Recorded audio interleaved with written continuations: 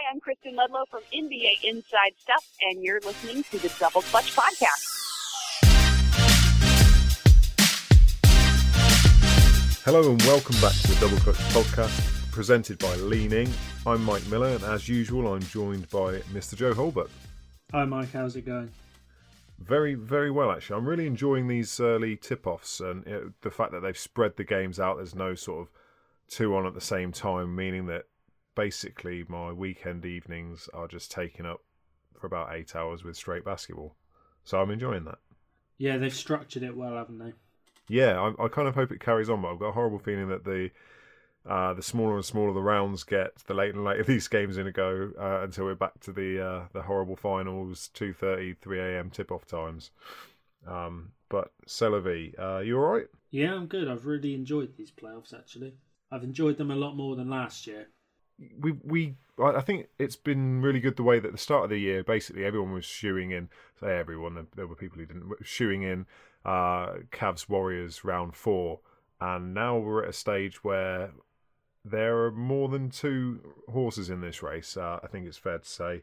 But let's jump straight in with some in memoriam stuff, I guess, then, because the Portland Trailblazers' summer is already here in a somewhat surprising 4-0 sweep at the hands of the Pelicans, or the wings of the Pelicans, whichever you prefer.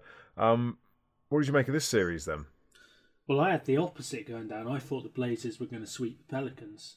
Oh, wow, okay. My logic was that I felt the Pelicans were kind of lightning in a bottle, and Pelicans, I thought Aminu and Harkless would shut down the Pelicans' three-point shooters.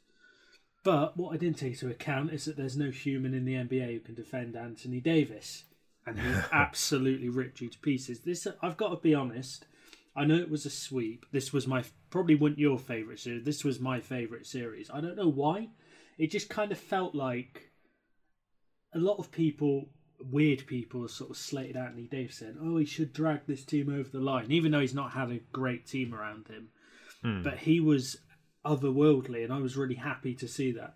I enjoyed the series, despite what people may think. I think it showed up Portland's limitations, which I've been all more than vocal about. And you're right, Anthony Davis is just an absolute star.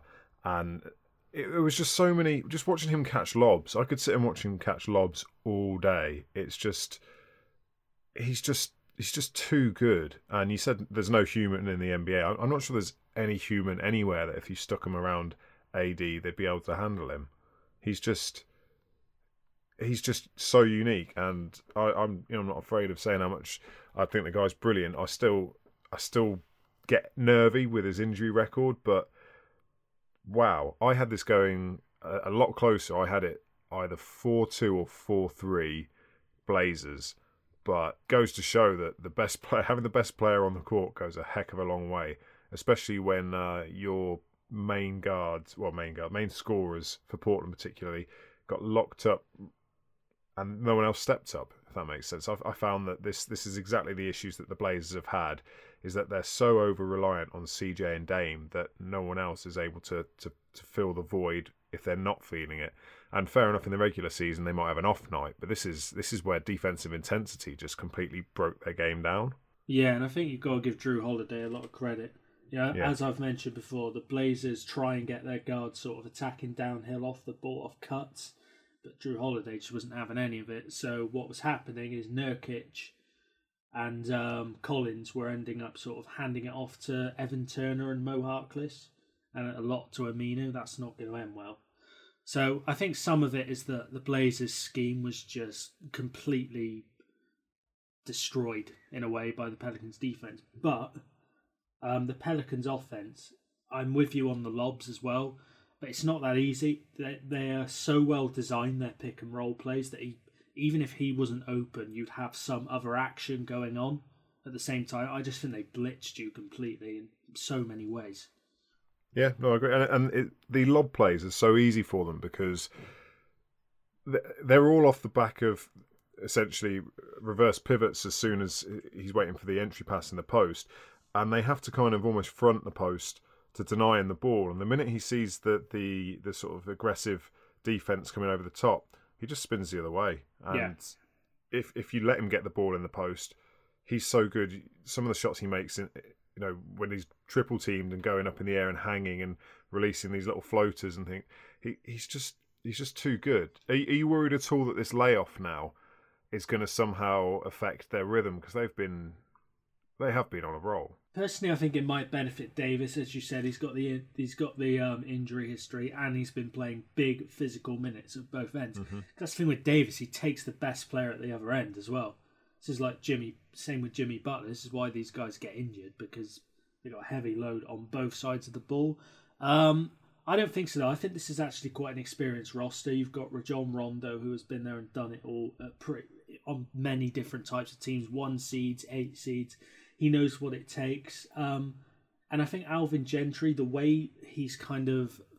we said coming into this postseason that there's no pressure on the Pelicans, I don't think, because it's honestly amazing they got here, given their second best player got injured. I think that sort of freedom they're playing with, I think that is one of the things that sort of put them over the edge against Portland. Whereas Portland, they were 3 seed. It doesn't matter what people think, whether they were the 3 seed or should have been there or not. If you're the 3 seed, you're under pressure. End of. You've got home advantage. So there's always going to be a fallout from that. And I think the Pelicans can take advantage of that moving forward. See, I had a slightly different take on the 3 seed, because there were higher expectations because they're the 3 seed. And to me, yes, they've got the home court advantage, but that wasn't to say they were actually 3 spots better than this 6th seed, because there's only 1 game difference between them. And the way that this Western Conference has been so clumped together, it's really difficult, apart from those 2 front runners, to establish any sort of pecking order.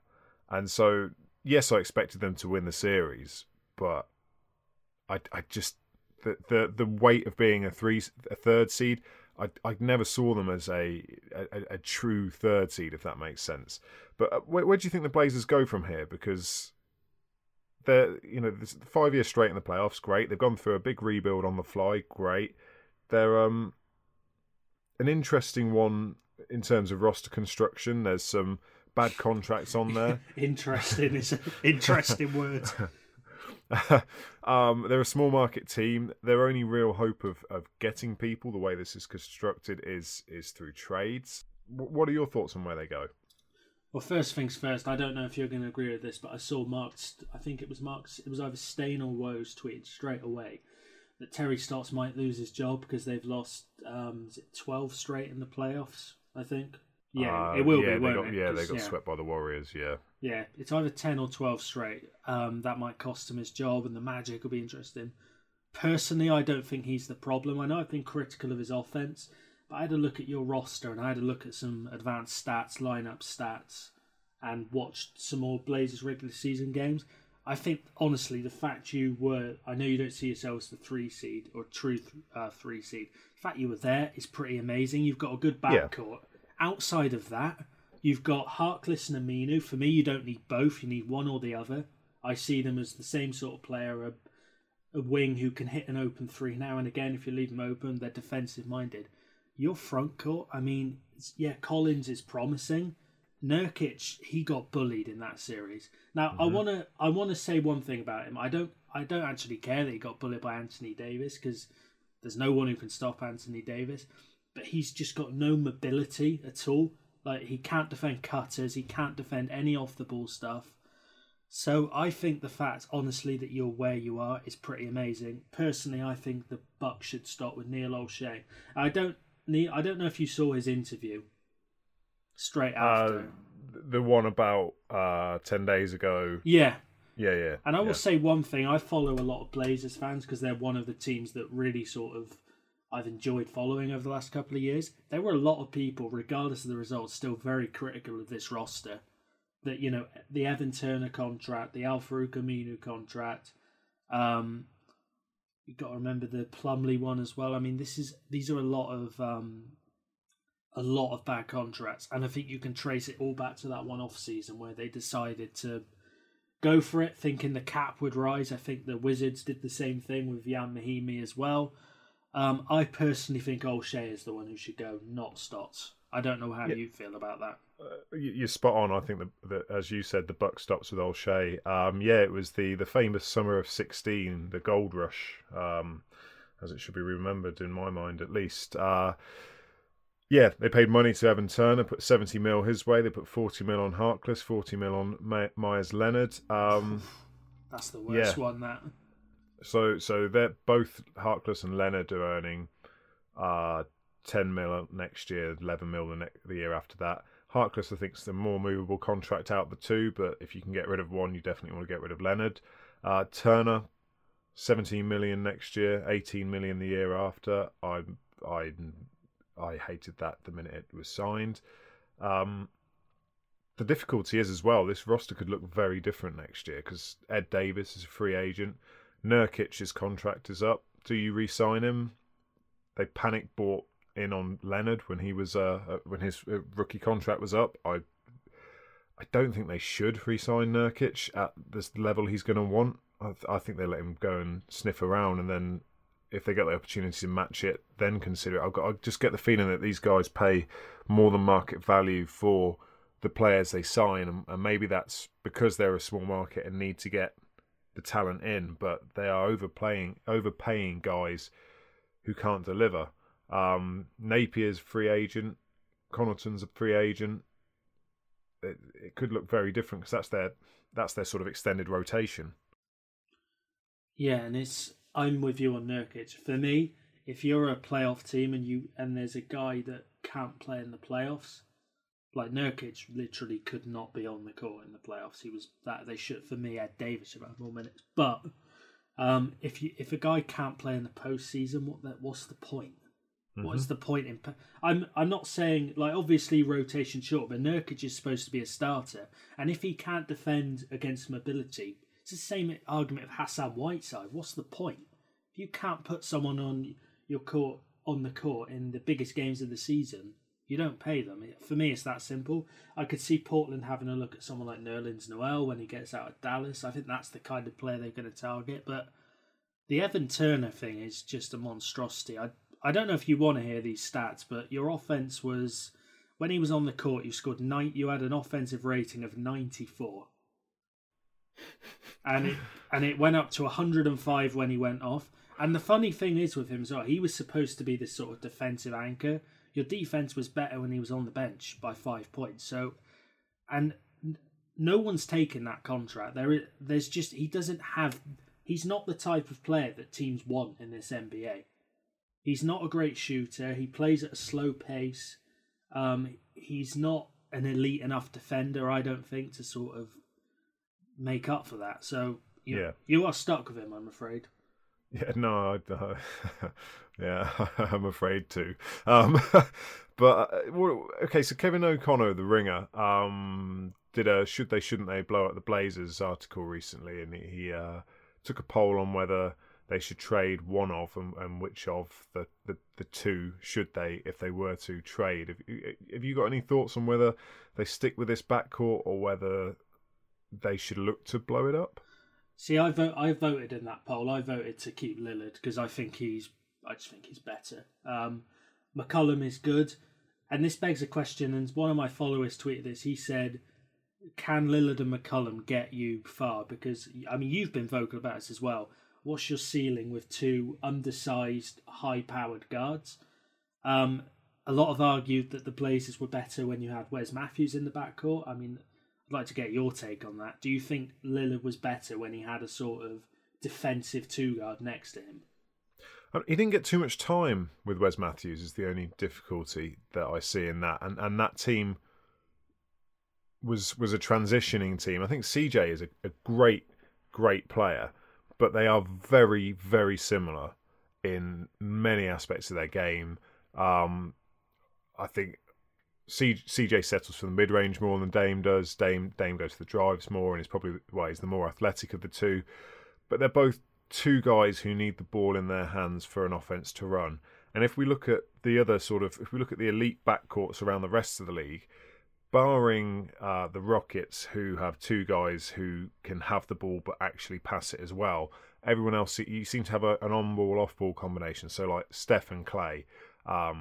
And as much as you might, as much as they may hate each other, the Wall and Beale pairing as well. And I just find that these two guys are too similar in their needs for the ball that the ceiling's never going to be that high, because it's quite easy to lock in on them, if that makes sense.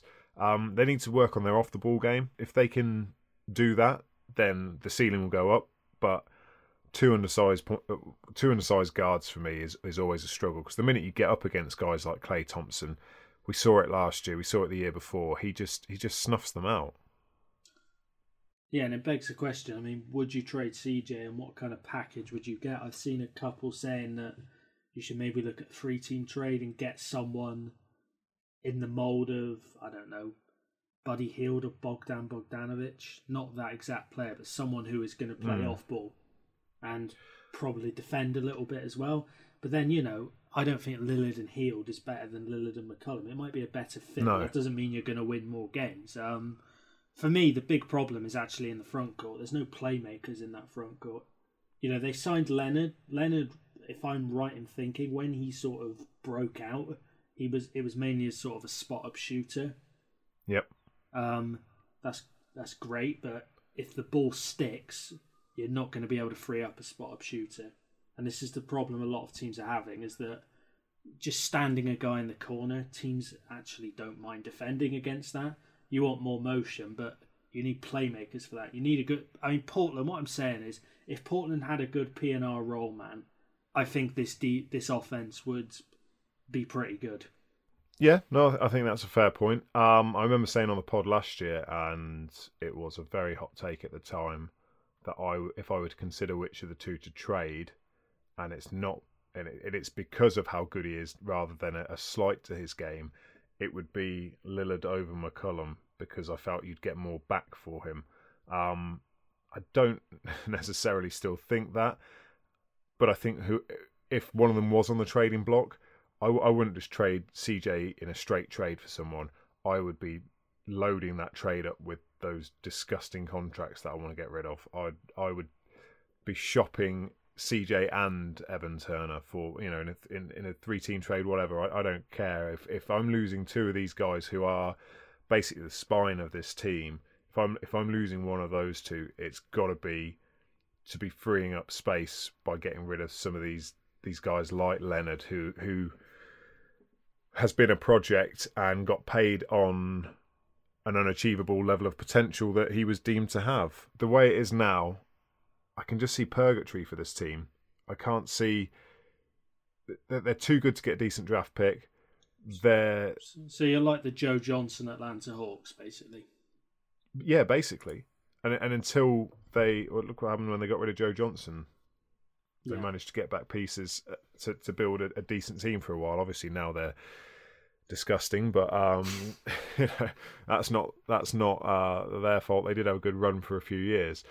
Let's move on from the Blazers, because I feel like I could talk about this for hours and it would be very depressing. Let's go over to the East then. Wizards versus Raptors, the 1-8 matchup, tied at 2-2. How are you enjoying it so far? I've liked this one because there's you can feel the tension on the court between the players, which I think always adds to it. There's a couple of rivalries in football like that as well from the past. Arsenal, Man United in the mid-2000s, notably. But I was kind of buying into the Raptors, and in the last two games, we've seen a couple of their... I don't think these problems are here to stay. CJ Miles commented on it yesterday. He said that down the stretch yesterday, the DeRozan was on the ball and the other four guys were just sort of standing and watching, which meant that the Wizards could float another defender over to go and help on DeRozan. And this was the problem for them last year, is that when the original play or set broke down, the ball just stuck. And I don't know what it is. I don't understand it, because they've been playing a free-flowing, fast offense all season, but it just stagnated. I can't work out why. It was interesting to watch because it very much smacked of, as you say, last season's Raptors. It was just give the ball to Rosen, spread the floor, and everyone just wait and see what happens. And it was interesting that when Beal fouled out, they were up. I think it was close. It was within 3 I think, he says, trying to scratch his brain. And I thought, okay, they've got a chance to take advantage here. Beal was, I think he was 10 of 18 at the time. He was 4 or 5 from 3. Yeah. That's surely the opportunity to blow the game open. And they just went into ISO ball, which it just doesn't work at this point. I hope it's not just sort of a reverting to the mean sort of situation, and this is what we're going to now see from the Raptors. Because if we are, then they are once again in trouble. But I'm kind of hoping it's just a case of they went on the road. It's against a team that there is as you say, there's a rivalry. I mean, it goes back to 2014 when they were swept in the first round, in my opinion. And maybe there's just sort of not jitters, but just like when the adrenaline's a little bit too much, that you're off. So maybe it's that, but they need to regroup quickly, because I didn't think they'd be 2-2. I thought they'd have taken one of these games. I think I had Raptors in 5, and I think I had the Wizards winning game 3. Back in front of their home crowd, but then they come back down to earth. The thing that concerned me in this game is that the Raptors were playing Ibaka and Jakob Poeltl together. Mm-hmm. They had a terrible net rating together. So the net rating when those two play, they've played 18 minutes, is -21. For anyone who doesn't know what net rating is, it's basically how much you score when you're on the court together. So they're essentially, if the game went on for 100 possessions, they'd lose by 21. But that Ibaka-Poeltl matchup, the thing that strikes me with it is the pace goes down. So the pace between Ibaka and Valanciunas is 105. That goes down to 96 when you swap Valanciunas for Poeltl.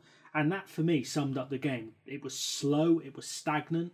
It's because neither of those players are smooth offensive players. They're both kind of guys, clunky's the word I'd use. Ibaka, he's brilliant. He should be on the court at all times, but for me, you have to play him alongside a skilled big. And at the moment, Poeltl is not a skilled big. So I think that's one change they can make. I will say another thing as well. They have missed Fred VanVleet. He was, a dark horse 6th Man of the Year candidate. They've missed his intensity, and they've missed his off-the-ball work. No, I agree with that. How have you found Kyle Lowry to be? This is the thing with Lowry, and I don't want to offend any Raptors fans. I think he's brilliant. I think he runs an offense well. I think he's a good defender, but he's not like an assertive player who I don't think he takes over games. And I don't think it's because he can't. I just think it's a mentality thing. He prefers to sort of do it quietly, if that makes sense. He keeps things ticking, but I think you look at John Wall. I think Lowry's better than Wall, personally. I think John Wall is inconsistent, and I think he thinks he's a player he's not. But John Wall took over that game, especially with Bradley Beal got ejected with 5 minutes left for a bullshit sick foul, by the way. But that was an absolutely terrible call, wasn't it? I looked at it, I was like, what's going... No. Really? It was just... The refs sometimes forget that the fans are not here to see them. They're not here for the ref show, they're here for the players. But John Wall took over that game. He was aggressive, he was getting into the paint. He was playing outside of the system, and this begs the question. Systems are good, but sometimes I think you just want a guard to take over, and Lowry it's just not who he is. That's the way I see it anyway. No, I think they're fair points. But I just got the feeling that this, like you said, that last 5 minute, that stretch was just... It was almost like panic mode. Do you know what it could have been? It could have been the fact that they saw Beal go out and they were like, this is our chance to do it. We need to do it. And then they forced it, essentially. Yeah. And because they went to, like, come on, here's our chance. Go for it, go for it, go for it. It kind of felt a bit like the end of the Spurs Warriors matchup last night, which I know we're not really going to talk about at all. But that, to me, was when it sort of got close in the fourth, and then KD tried to take over and everyone else watched.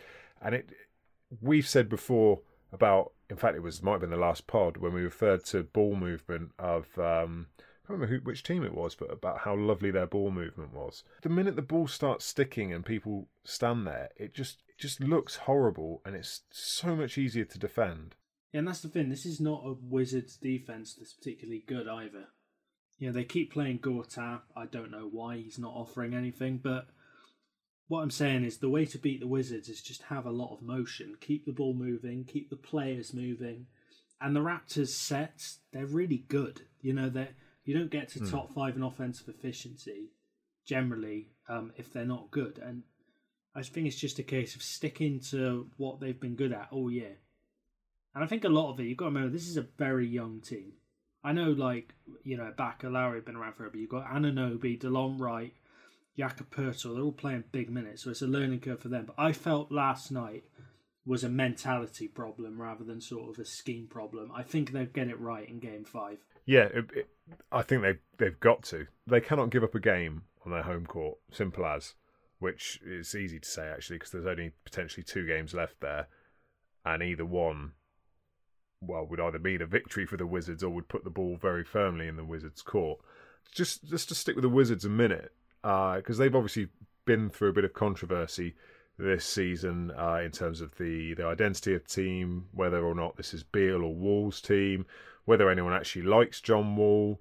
After Game 2, they had a team meeting with Scott. Well, I say team meeting. Wall, Beal, and Brooks met to have a chat. Did you hear about this? Yeah. What did you make of this? Sort of the whole. Brooks has said since that he didn't apologise. So essentially, for those who haven't heard, Bradley Beal complained he wasn't getting good enough looks. Scott Brooks essentially apologised for this, although he has subsequently denied that it was an apology. Is this just another thing we should get used to with the Wizards, or is this something different? Do you like this? The fact that the two heads of this team could go and speak with a coach, and what's your feel for it? I like those kind of things, but I do think the Wizards should move on from Scott Brooks this summer. My main knock on Brooks as a coach is I felt in OKC his offensive scheme was poor. The ball stuck a lot.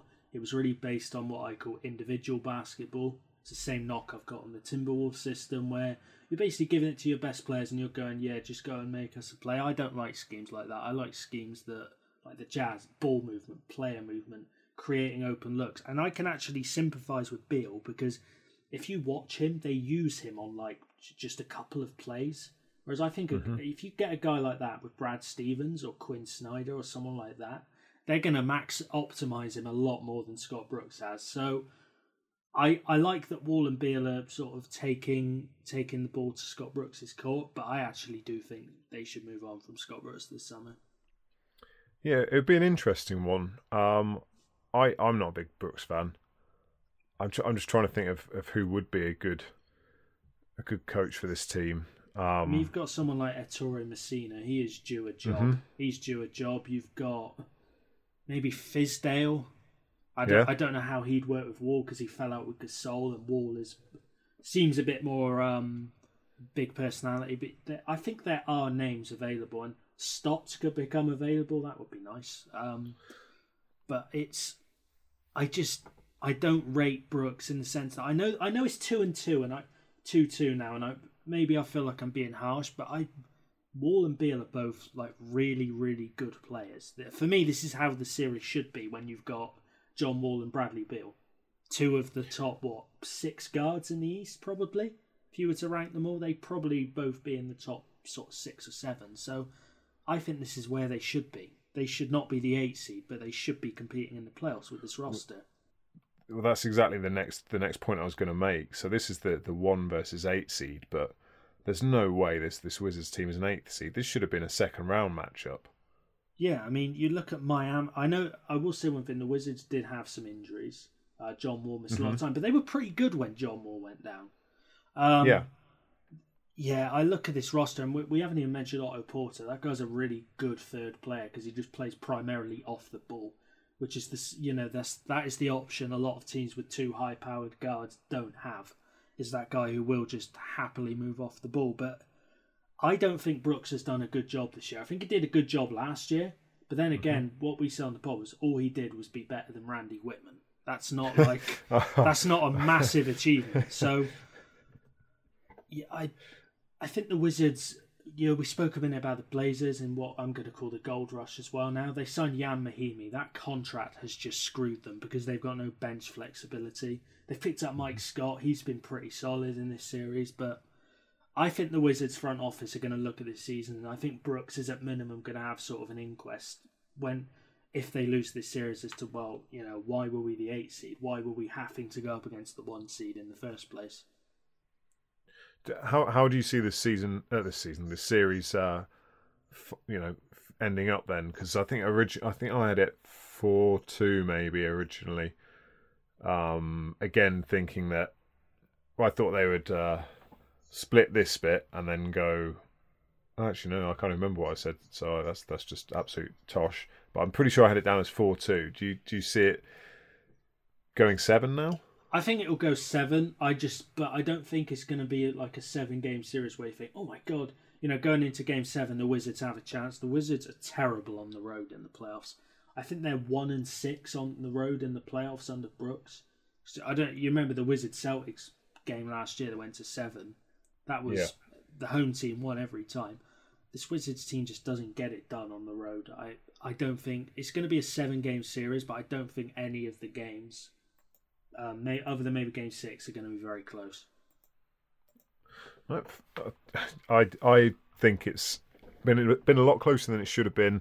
I don't want it to go to 7. I don't know why I don't want it to go to 7, because I always love a Game 7. But I think I want it to be shorter than that, because I want to have some faith that in the next round the Raptors are going to be back to more what they were in the regular season. Because if they continue down this path and the old Raptors come back, then what's this season been for me? Because I say for me, for them, because this was supposed to be their evolution, the next stage. They rejigged everything, and now it seems to be reverting back. And if it does that, it just seems like a massive waste for me. And then questions will come back about Casey despite his regular season success. And I think they're probably unfair, a lot of the criticisms he's been getting. Maybe not in previous years, but and this year it's quieting down. But I think it would all come back straight away. We're very good at finding ways to pick at people. Let's move on then to the Pacers and the Cavaliers, who are tied at 2-2. Did you see this being this close? I'm gonna 100%. Right, before the series started, no, I thought the Cavs would win. Then I watched George Hill and Tristan Thompson and J.R. Smith try to play basketball in 2018, and I thought LeBron is really in for it here, and this is going to be a tough series, and every game has been really close. Now, I think a lot of that is because the Pacers, they've got some proper, what I call grinders on their team. You've got Thad Young and Miles Turner. That's a pretty tough front court. And then Oladipo just denies penetration to guards like it's his job. But LeBron James, again, he played 46 minutes last night. That is the reality. Because when he's off the court, they've got nothing. That's what worries me. I will hold my hands up. In the preseason prediction, I know I called this as 4-1. I just thought the Pacers going to get steamrolled here. My faith in LeBron was that high, but I really wasn't expecting no one else on this Cavs team to show up. We know they're terrible at defense. Nothing's going to change that. But this team's been able to survive by just outscoring teams, and here they're meeting a team that's, I think they're about 13th in defensive rating and about 15th in offensive rating. So they are statistically just a middle of the pack kind of team. They're overachieving, in my opinion. I think they've done fantastically with what they've got. Oladipo, if he's not player of the year, most improved player of the year, then somebody somewhere needs to get a good kicking. And they just took game in game one. It was just the energy they came out with, the aggression, the lack of fear was just fantastic. I don't know what the Cavs need to do to get everyone else to wake up. I really don't. You can't be this. They'll get through this series. I still think so. I still think that because LeBron is LeBron. They will still get through it because he can average 40 minutes a game and he can put up 35 points a game. But what good is that to them in the next round and the next round? Because he's just going to be knackered. And you've got these other guys who are supposed to be savvy vets, scorers, all-stars in Kevin Love, who just are failing to support him. Yeah, and you spoke there about players waking up. I think even if they did wake up some of these guys, how many of them would you call playoff level players? I'd say Kevin Love, I know he's not showing it, but we know what he can do. I saw in Minnesota what he can do. Who else is good? George Hill, to me, I hate the term washed up. I'm going to use it. He looks done. He played really physical minutes in Indiana for 4 or 5 years. Same at Utah last year. I think he is done. I think his shelf life it's approaching out of date. It's going to be reduced very soon. Then you look at the rest. Tristan Thompson. I mean, that guy can't even sort his personal life out. So I don't know how you can expect him to come on a basketball court and contribute. Kyle Korver's good. I will say that. Kyle Korver was good last night, but he doesn't defend anyone. And if Kyle Korver is your second best player, which I think he has been in this series, you're in a lot of trouble. And this is where, I can't believe I'm saying this, but they miss Kyrie because Kyrie could go, this Cavs offense now, it's a fast offense. That's what they do. And if it's not fast, it's because LeBron is going one-on-one. They don't have anyone else now who can go one-on-one. And that's really been the problem. They've got nothing. Do you feel that there's so that the Cavs players are deferring too much to LeBron and expecting him to carry it, and maybe that it's because these guys. This is why Ty Lue's made the change in my mind anyway. The guys like Clarkson and Rodney Hood and that. They've been in awe of LeBron for so long that they're just stood on the court sort of watching him go to work rather than helping him. Yeah, but the question, again, I'll come back to is how much can they help him? For me, their trade deadline, they went and signed a load of role players, people on 2K who are rated 76 overall. And I think they thought, LeBron can carry this lot, but I just don't think he can. Rodney Hood is supposed to have... He's supposed to be breaking out for the last 4 years. It's not happened. He's a decent shooter. I don't see what else he does. If you give him the ball, he's going to get rid of it very quickly. They've signed Jose Calderon. I still don't get that. And I think, I don't get that. And that one's on LeBron because LeBron was like, we need a traditional point guard. Well, he was a traditional point guard in his day, and he was a good one, but he's old now. He doesn't offer a lot anymore either. So I get what you're saying. I think a lot of people are saying, well, LeBron can do this, but LeBron is playing out of his mind. He's playing 46 minutes and they only won by 4. Mm-hmm. That's what concerns me about this series. I'm going to be honest with you. I don't see the Cavs going any further. You think they'll get bounced in round 1? No, if they win this series. Because as you just said, LeBron has taken a beating. Mm-hmm. And I believe they would face Toronto, if the winner of that series. Yep. Toronto, I know we just slightly critiqued them, but they've got other guys who step up. LeBron has no one. Kevin Love, 5 points. I'm sorry, that's not good enough. That's a guy who in Minnesota carried the offensive load for 3 years. I know that was 6 years ago, but the talent's there. He's done it in the past. I think it's quite sad that this is how LeBron's Cleveland era might end, with him playing with a bunch of role players.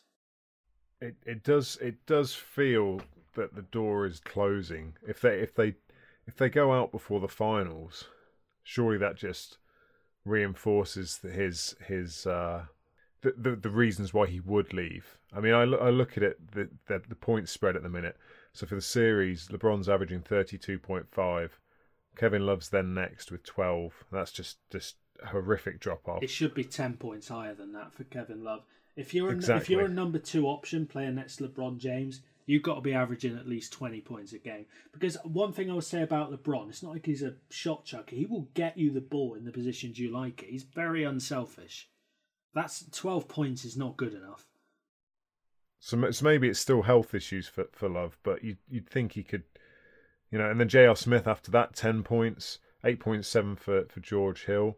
And then if you go to the ball movement side of it, so we know everything's run through LeBron. Well, he's averaging 8 assists a game, but the team as a whole is only averaging 17.5. Yeah. Which is it's just like if the ball's not in LeBron's hands, it's not moving. And no one's scoring really when he is giving them the ball. It's just these role players are not fulfilling their roles. And that's the thing, LeBron for some reason has these sort of what I call haters on social media. People are like, he's got enough to get it done. I mean, I don't know what basketball they've been watching for the last 2 years, But how is Rodney Hood, Jordan Clarkson, and Larry Nance enough to get it done in the playoffs? Because I'm gonna put this to you now. So LeBron is the best player in this series, but could you argue at this point that the second, third, and fourth best players in this series all play on the Paces? Because I would. I think, absolutely. I think Oladipo, Turner, and what's his name? Bogdanovic. Yeah, Bogdanovic. To be honest, you could argue someone like Thad Young as well. Yeah. He's certainly more productive than Love, especially on defensive end. So LeBron, this is the first time I think that since I've started following basketball in depth, as I call it, 2011, this is the first LeBron roster I've seen that just isn't enough to get it done. No, I agree. I mean, I was trying to remember the last time I thought the Cavs were this bad and were able to succeed. And I think we were going back to I want to say 2007 when they lost to the Spurs, but I can't remember the exact year because it was more than a decade ago, and I've already mentioned a couple of times how bad my memory is this week. The Pacers. Was that when his second best player was, I don't know his name, that Lithuanian guy? Zydrunas Ilgauskas. Yeah, was that when he was one of the big guys with him? Player. Yeah, it was not a good roster at all. Yeah, so the Pacers then. I'm enjoying watching these guys play. I'm happy for this series. You know, if they win the series, great. But if they don't, I would like to see this series go all the way to 7 because I think Oladipo's just, he's not been great every game, but he is just scary to watch. His speed is just incredible. The guy can stop on a dime, and I just think that as a team, they want it. They know they're the underdogs, and they're just like, yeah, but whatever you get, you're going to have to work your ass off for. Yeah, I read a really good interview with, I think it was Darren Collison, where he was saying that the Pacers, I mean, on this podcast, we ridiculed their off-season, especially that George. So we were like, oh my God, they've just traded for, an average guard. And Collison was essentially saying, actually, we took note of all those headlines from ESPN, from Bleacher Report, from Sports Illustrated, whoever you want to go to, and they all play with a chip on their shoulder because of it. And I think that's quite dangerous if you can because you've still got to be a disciplined basketball team. A lot of players have chips on their shoulder, but they play hard. They're really, I think, the only team in the league at the moment making two sort of more traditional bigs work. I think a lot of teams that have tried it just can't get it to work. And it's the depth with the Pacers as well. They get decent play from their bench, which is, I think, the difference between them and the Cavs at the moment. Yeah, well, I mentioned the breakdown of points on the Cavs. If you go through the same thing for the Pacers, yes, Oladipo's at 22.3, which is 10 points per game less than LeBron. But then you've got 3 other guys averaging between 10 and 15 points, and another 3 averaging over 9 points. So the spread there and just the whole sort of sharing the ball approach is paying dividends. They're 2-2, but like we said before the series, many people, including myself, had ruled them out of anything but a sweep. Yeah, and a player I imagine you were a big fan of his dad, but Domantas Sabonis, he's brilliant. Yeah, absolutely. I look at him and the way he plays, and I see what Kevin Love should be doing, if that makes sense. Yeah. Getting touches at the elbow, passing to cutters. Yeah. Smooth roll. I'm completely with you. That's why I love Sabonis. I think he's going to be such a good player, and I think he's actually been one of the reasons these games have been close. He just gives the Pacers something from the bench that the Cavs don't get from anyone. Yeah, I totally agree. So you had the Cavs going through? It's hard to call. My heart says Pacers in 7, but my head says Cavs in 7. So I'm gonna stick with Cavs in 7. But I think the beating LeBron is going to take physically, I don't think they're going to get out of the second round. See, I'm sticking with Cavs because I just can't rule him out. No, I just can't rule LeBron out, and until he's been taken out, I saw someone the other day. They'll remain nameless, but a friend of the show tweeted out, "Is this your king?" with the clip of him not running back on D, and I was just like, what more do you want this guy to do? it's just like, yeah, he didn't run back on that play, and yes, he is guilty of doing that at times, but take a little load off, the rest of his output, and then maybe you'll see that. It's just the guy's 33. He's still playing some of the best basketball in his career. Leave him alone. Yeah, I've become much more of a LeBron lover in my as we've both matured as individuals and basketball players. He's obviously, I'm not the basketball player.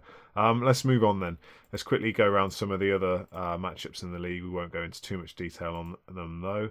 The Timberwolves and the Rockets. It's currently 2-1 at time of recording.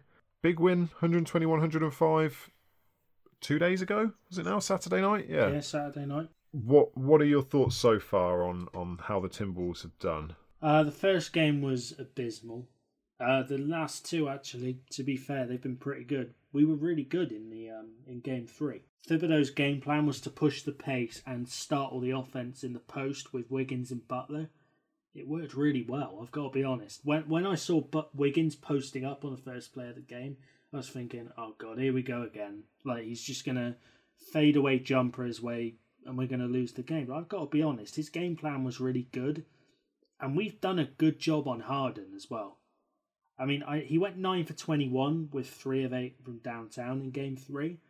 But we got into we rustled his rhythm a lot. Yeah, he seems to have stuttered a bit this series. He's been off and on, and it's interesting. I think that's the Jimmy Butler effect. You mentioned earlier, sort of Jimmy's the guy who takes the best player on an opponent's team. I think that he is able, where he's a physical guy and he has size on Harden. He's able to negate some of Harden's craftiness essentially. But Harden is struggling, and the Rockets as a whole are struggling. It's got to be more than just the absence of Mbah a Moute, surely, that's causing this team to be, juttering. I'm not concerned about their defense because we were third in offensive efficiency, and even though I don't believe that's just the way you should judge an offense, even if you look past those numbers, we've got a lot of good offensive players, and we've got guys like Rose and Crawford who can, even though I don't like either of them, they can get hot when they need to. I'm worried about the offense. I don't understand this isolation brand they're playing. I've got to be honest. When I see Harden bring the ball up the court and I just see the other 4 guys push out to the corners and him go one-on-one with Butler, I think, thank Christ for that. Because we cannot defend against motion. If teams are going to ISO against us, we're fine with it. That's why we've got a good record against Russell Westbrook this year, because we're fine defending that. It's the team defense we've got that's the problem, but they're not even attacking it at all. They're just giving it to one of their guards and they're going, right, we're not going to run any action until the clock hits 6 seconds. I don't get it. When I look at how they're playing, I don't see how that gets past Golden State. Well, I think the Golden State matchup's going to come down to injuries myself, but the way they're playing now, it just seems so different from the way they were rolling in the regular season, and maybe it is an increase in defensive intensity, but I haven't really seen that, if that makes sense. It doesn't feel like a different level of defense. I may be wrong. Karl Anthony Towns, he's taken a bit of stick, including from me, for his performances in game 1 and 2. What have you thought of him in particular then so far in his playoff debut? I feel a bit sorry for him because the criticism, my views on it goes too far. There's one thing saying, oh, Towns had a bad playoff. That's a fact. People are allowed to say it. It's when people go, he's a fraud, he's overrated. People who've watched probably 2 Timberwolves games this year saying he's overrated. It's a 70-30. 70% of the problems are on Thibodeau and our guards. None of our guards know how to make a post-entry pass. Apart from Butler, but he's not a guard. He's a small forward. None of them know how to enter it in the post. And Thibodeau, he doesn't know how to use him. Post ups are great when you've got a player like Towns, but we need to use him how Dallas used to use Dirk. Get him at the elbow, because you said earlier of Anthony Davis, if teams front him in the post, he just spins in behind. We've got to get Towns doing that. And to be honest, we did do it a little bit more in this game. It was his first bucket of the game. Halfway through the second, He dunked it on Capella and he like shouted in his face. I think that was what I call a relief dunk, where he was just so angry and he was so relieved he got off the board. But the other problem is he's not an assertive player. He's a very good player, but you look at someone like Davis, he gets that ball. He's physical. He's a bully. I don't know if you've seen the. It's a bit of a meme at the moment. It's a picture where Towns is backing down Cousins in the post. It's from ages ago. Have you seen that one? No, I haven't. I'm gonna look for it after the show. Though. Basically, Towns has just got this look on his face that basically says, please move." He just looks. He looks a bit desperate, and that is something that he's got to work on. He's got to be more aggressive. Yeah, he has seemed to sort of be hesitant and settle for mid-range sort of longish twos, particularly over the first couple of games. Sorry, carry on. He passes up a lot of threes as well, and he's got to stop. Yes. He's got to stop doing that. Just shoot the damn ball. You shoot. I think he shot like 42% from three. That's ridiculous for a 7-footer. Just take the shot. But part of the problem we have, and I'm going to go on Derrick Rose again. Derrick Rose had 16 shots. And, a lot of he's got the weirdest fans in the world, by the way. They are freaks. Like some of them need mental help. If you tweet anything about Derrick Rose, you're going to get some 20-year-old college student from Chicago calling you stupid. So I would recommend not tweeting about him, but I still do. And the problem I've got with Rose is, yes, he went 8 of 16, put up 17 points, but that's all he does. He doesn't defend. He doesn't pass. There was one play where he came down off a flare screen from Taj Gibson, and he had both corner shooters. Crawford was open in one corner, Butler was open in the other, and he instead tried a layup against Clint Capella. I just thought, what the hell are you doing? It's bizarre, and I think and this does relate to Towns. I think when you've got Crawford and Rose as your two guards off the bench, of course Towns isn't going to get the ball because neither of those guys pass. They're not playmakers. Crawford doesn't want to fire an entry pass into the post. He wants to just ISO and shoot some ridiculous fadeaway jumper. So I don't think the roster is equipped to get the best out of Towns. I don't think our coach is equipped the best, but Towns could help himself by being a bit more aggressive. Yeah, no, I agree with that. My just going back to the post-entry passes comment, my favourite moment of the entire series was Game 2 where Teague threw an entry pass down in the right-hand corner, and it was stolen. I can't remember who by. And then for the next 5 minutes, all you could hear in the background was Tibbs just go, Teague, that's on you, Teague. That's not Cat. And I was just like, this is brilliant. And that was a terrible Tibbs impression. That's pretty good. All I could hear. I don't know how he does it. My throat's sore just from doing it for 5 seconds. But yeah, that was my favourite. I was just chuckling for a good 5 minutes at it. It was brilliant. Okay, let's move on from that matchup. Let's go Jazz Thunder then. So 2-1 to the Jazz. Are the Thunder done? I'm not going to roll out a team with Russell Westbrook and Paul George. They're rattled though. I mean, did you see Westbrook's comments where he was like, I'm going to lock down Ricky Rubio? You go ahead, Russ, and you lock down a guard who averages 13 points a game and shoots 41% from the field. You go ahead and do that. I'm really happy for Ricky Rubio because he did a lot of good work in Minnesota that went unnoticed. He does have his flaws. They're overanalyzed. I think he's the best defensive point guard I've seen in the league, certainly since I started watching basketball. He's a great passer. He doesn't make any stupid decisions. If the shot's not there, he will try and get himself a better one. But the Thunder, this is the issue that I've had with them all season. They're so streaky. 1 minute they look like a 60-win team. The next minute they look like a 25-win team. And that's the vibe I got in Game 3. I think that's one of the difficulties of trying to sort of mould 3 guys who are used to being the guy on a team into one.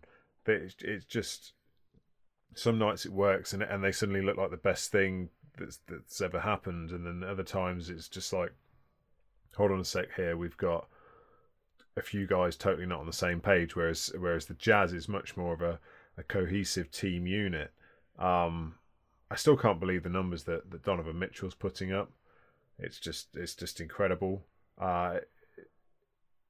If Russ wants to go at Westbrook great, but I don't think.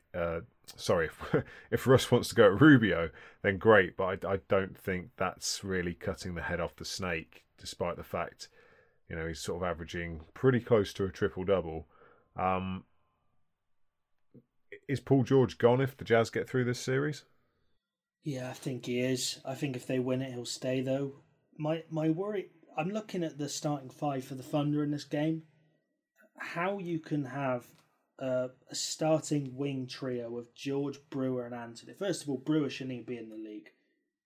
We had him in Minnesota. He was...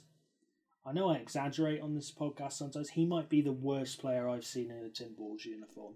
So hang on. In one game, he definitely got 60 points and 5 steals and joined Allen Iverson and someone else as the only guys to do it. That was honestly the only positive memory of him. He was just driven. How he's seeing minutes in the playoffs is beyond me. But what I see with Brewer is he's not a guy who spaces the floor. He is he's got tunnel vision. He gets the ball and he's thinking, I'm just going to drive straight to the basket. I don't care who's open. And that, for me, summarises what I see in the Thunder offense. They've got a lot of guys who attack downhill. They don't kick it out. And you've just kind of got Steven Adams. He only had 6 shots in Game 3. Adams should be averaging at least double that in attempts for me. Because I think the Westbrook Adams pick and roll is their best play. And they're not using it enough. It is a pretty unstoppable play. Because the minute if you leave Russ, it's a dunk. Yeah. If you go to Russ, it's a dunk. I've professed many times my love for Steven Adams. He's incredibly underutilized. I don't think he's an amazing superstar kind of player, but I just think that he is a tireless workhorse who will give you effort on both ends of the floor, and you can just run stuff through. Like he's never going to be an all-star kind of guy. But he's a linchpin to a team for me. And if they're not exploiting that, then, well, more fool them. Carmelo Anthony, let's go on to him for a bit. He's putting up 15 points this series. Do you see him being in a Thunder jersey next year? Do you think anyone's going to be willing to pay this guy the money he wants?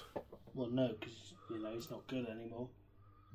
I love how brutal you are. Just shut it straight down. No, yeah, cool. I used to like him. I thought he was over-criticised in the New York days. If you look at where they are now, I don't think that's on him. They didn't have much support, really. They had like Steve Novak as their second best player at one point. My issue with Melo is I actually do think he's a decent shooter, but he still wants to be this guy, this sort of ISO guy. He doesn't play make. He's not a good defender. I just wouldn't want to pay a guy like that big money. No. But I think someone will. I think there's going to be an idiot team out there who thinks, oh, this is Carmelo Anthony. Yeah, exactly. We're going to sell tickets because he was good 4 or 5 years ago. Well, that's great in practice, but I don't think he's going to improve a team. No, I think you're bang on there. I just have to mention him every time because it's just where his potential was and where his actual career has gone. It's a disappointment for me. But let's not dwell on that because we've still got some matchups to quickly go through. Let's go Bucks and Celtics. So tied 2-2 after a last-second tip-in in Game 4 last night. 104-102 win. Are the Bucks going to come out of this, or is it still Boston's series? It's still Boston's series, but Boston's offense is just pathetic. It's just so stagnant. That's the only word I can think of. Yes, they've got a lot of injuries. I'm aware of that, but it's just ugly. You've got Marcus Morris playing 26 minutes. He only knows how to play one way. He's a slow player. That's what he does. For me, this Bucks team, I think they're the worst coached team in the playoffs comfortably. I'm a little bit concerned that this is tied. I really think Boston should have been looking at wrapping this one up a lot earlier than it has been. Worst coached team in the playoffs. I'm going to pick up on that. What is it about Prunty? Because he is getting a hell of a lot of negative coverage at the minute. Just his sort of whole game plan, his inability to get the most out of these guys. But to be fair to him, this isn't a great roster. It's not. It's an overrated roster as well, in my opinion. Since we've had all the access to statistics in the NBA, it's great, by the way. I love it. But I think it's caused some good players to be seen as great players. Chris Middleton springs to mind. He's a good player. He's not a great player. Bledsoe, I don't really understand him. For me, he's a streaky downhill guard with a clear attitude problem. But the issue I've got with this team is you watch them when Giannis comes downhill. The spacing is terrible. Now, a lot of spacing problems are personnel based, but if you actually watch them when Giannis attacks, they all kind of like... It looks to me like they're trying to go for offensive rebounds. But you're just going to... Your field goal percentage goes down when you constrict into the paint in 2018. Especially when you've got someone like Giannis who doesn't have a jump shot. You know what he's going to do. I just think this team offensively, I think they don't get high percentage shots is what I'm getting at. Yeah, I was going down a similar route earlier, but sort of how they don't have enough decent shooters around. And I was looking into their 3-point field goal attempts, and out of everyone in the playoffs, they're ranking at Milwaukee Bucks are 14th, so they're only putting up 23.5. So right near the bottom of three pointers attempted. They're hitting a fairly decent amount. They also average. This is a cool stat. I also love the stats, by the way. They also average the shortest shot in the playoffs at the minute. Their average shot is 11 feet or something like that, which tells you that they're not shooting a huge amount of threes and everything is coming pretty much right in by the hoop. Just a random thing I was looking at earlier, as I do.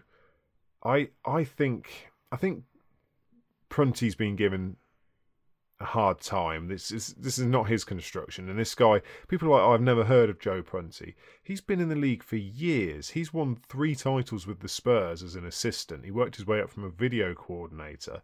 He then spent time with Dallas when they made the finals, and was the finals they lost the Heat. He was an assistant on that. He then went to the Blazers for a bit, which is not why I know him.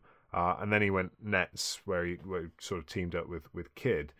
I don't know. I just feel that people he's becoming a scapegoat very easily for a team that is incredibly flawed.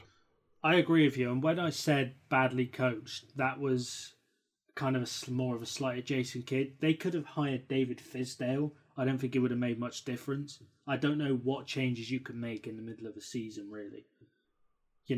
Cool. I mean, you even go back and look at like David Blatt when he got fired and Lou took over. Honestly, not a lot changed. It was just kind of an attitude change because Blatt, who people didn't like, was out of there. But I think with Prunty, I don't think he's going to get the job full time. He's going to get an assistant job. He's not.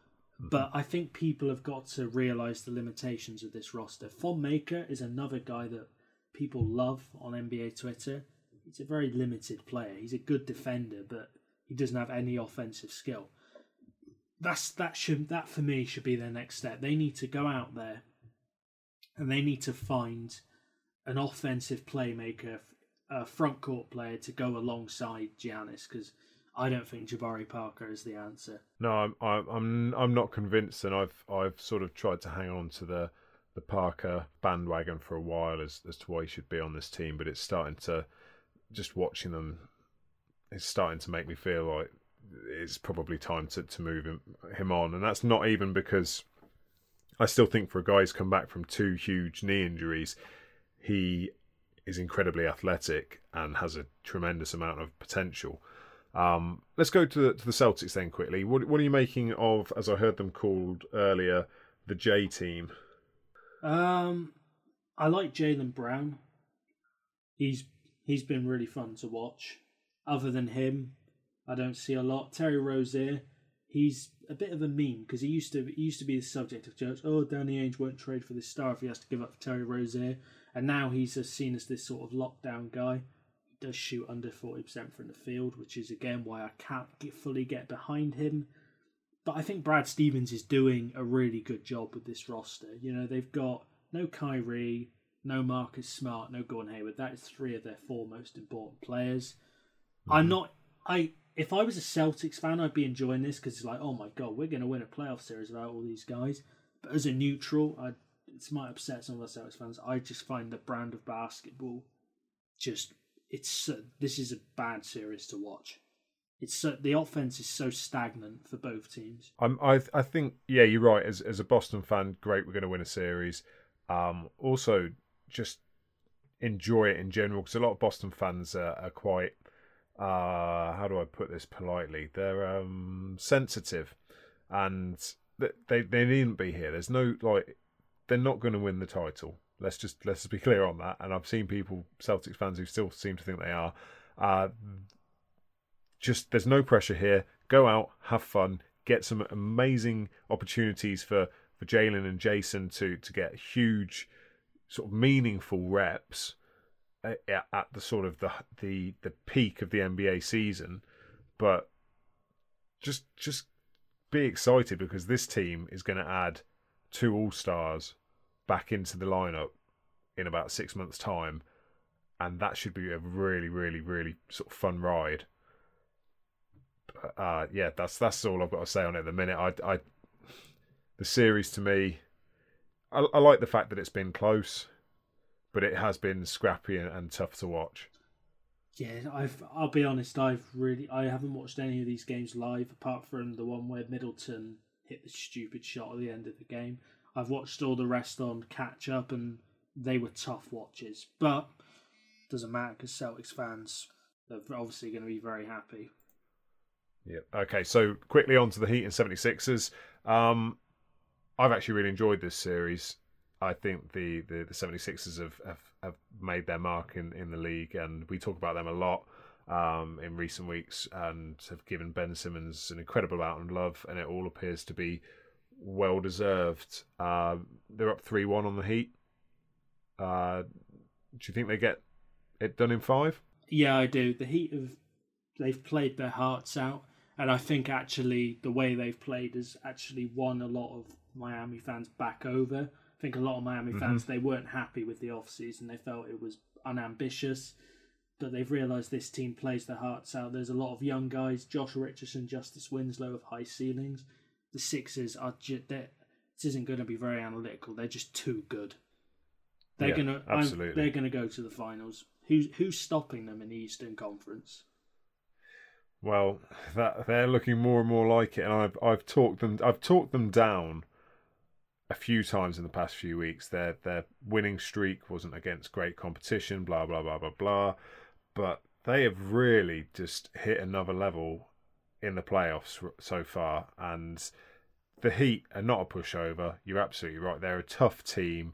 They're a disciplined team, and yet, they find themselves 3-1 down. It's just, they're great. So let's go final matchup really quickly.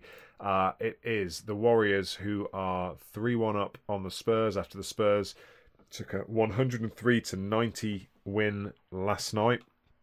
Was it last night? Yeah, it was last night. In which we had a retro Manu game in the end. That was really the only positive thing from this series for the Spurs. They got to see Ginobili do one more good thing. As for the, some people are saying, is this maybe a sign that the Warriors are vulnerable? I don't think so. Everything went wrong for them. Clay had an awful game.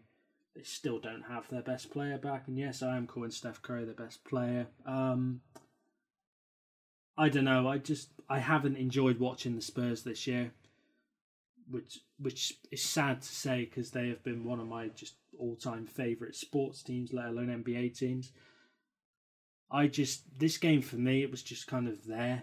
I didn't really enjoy it. I know I sound really negative talking about the last couple of matchups, but it's just, I've seen the Spurs be much better, so it's quite hard to watch them in this form. Yeah, no, I agree. I kind of felt last night was almost a statement game as well, like the way that this organisation's been run, obviously, over the last 20 years, the influence that Popovich has had. Of course, he wasn't coaching the game last night because of the death of his wife. I don't know if they've announced whether he'll coach Game 5, but I wouldn't be surprised if that's it for him for the year. It kind of feels now that, yes, they've got one game, but this series is done. So I don't really see what the point would be. Great to see Manu playing like a younger Manu in what was possibly his last home game. I kind of, it's really sad to see people sort of talking about hanging it up. And yes, he sort of bounced back from a terrible game 3, but when you see them play to that level and still put some of those moves on, I'm still like, you can still do it. And it's just, you just can't do it every night. But it's just like, it's going to be a huge loss when it's the end of an era. You've got Manu going, Tony's on his way out quickly. Feels like the Spurs are going to be breaking up as a dynasty. But the Warriors, yeah, like you say, everything went wrong for them. I hated the way they went to ISO ball. It was this sort of anti-Warrior basketball. It really reminded me of Thunder in years gone by when it was KD's go, then Russ's go. That, I don't know, it just felt like there was one point in the end they had Nick Young in one corner, Klay Thompson in another corner. Trying to remember who the other guy was they had on. It was another shooter, but anyway, they spread this floor and then just went 1-on-1 with zero ball movement. I was just like, this is not the Warriors I've grown accustomed to. But the good news is we should get round 2 for some teams starting next weekend. If not round 2, then game 7. So next weekend's viewings should be also very, very good. You got anything you want to add at all? No. Cool. Well, we'll wrap it up there after what has actually been a monster pod. We thought we were going to get done quickly. We're now at closing in at 1:15. Thank you very much for listening. Make sure you check us out on Facebook, Instagram and Twitter at Double Clutch UK. Check out the website, doubleclutch.uk. Very easy to remember all of those. We'll see you next week. Thanks for listening.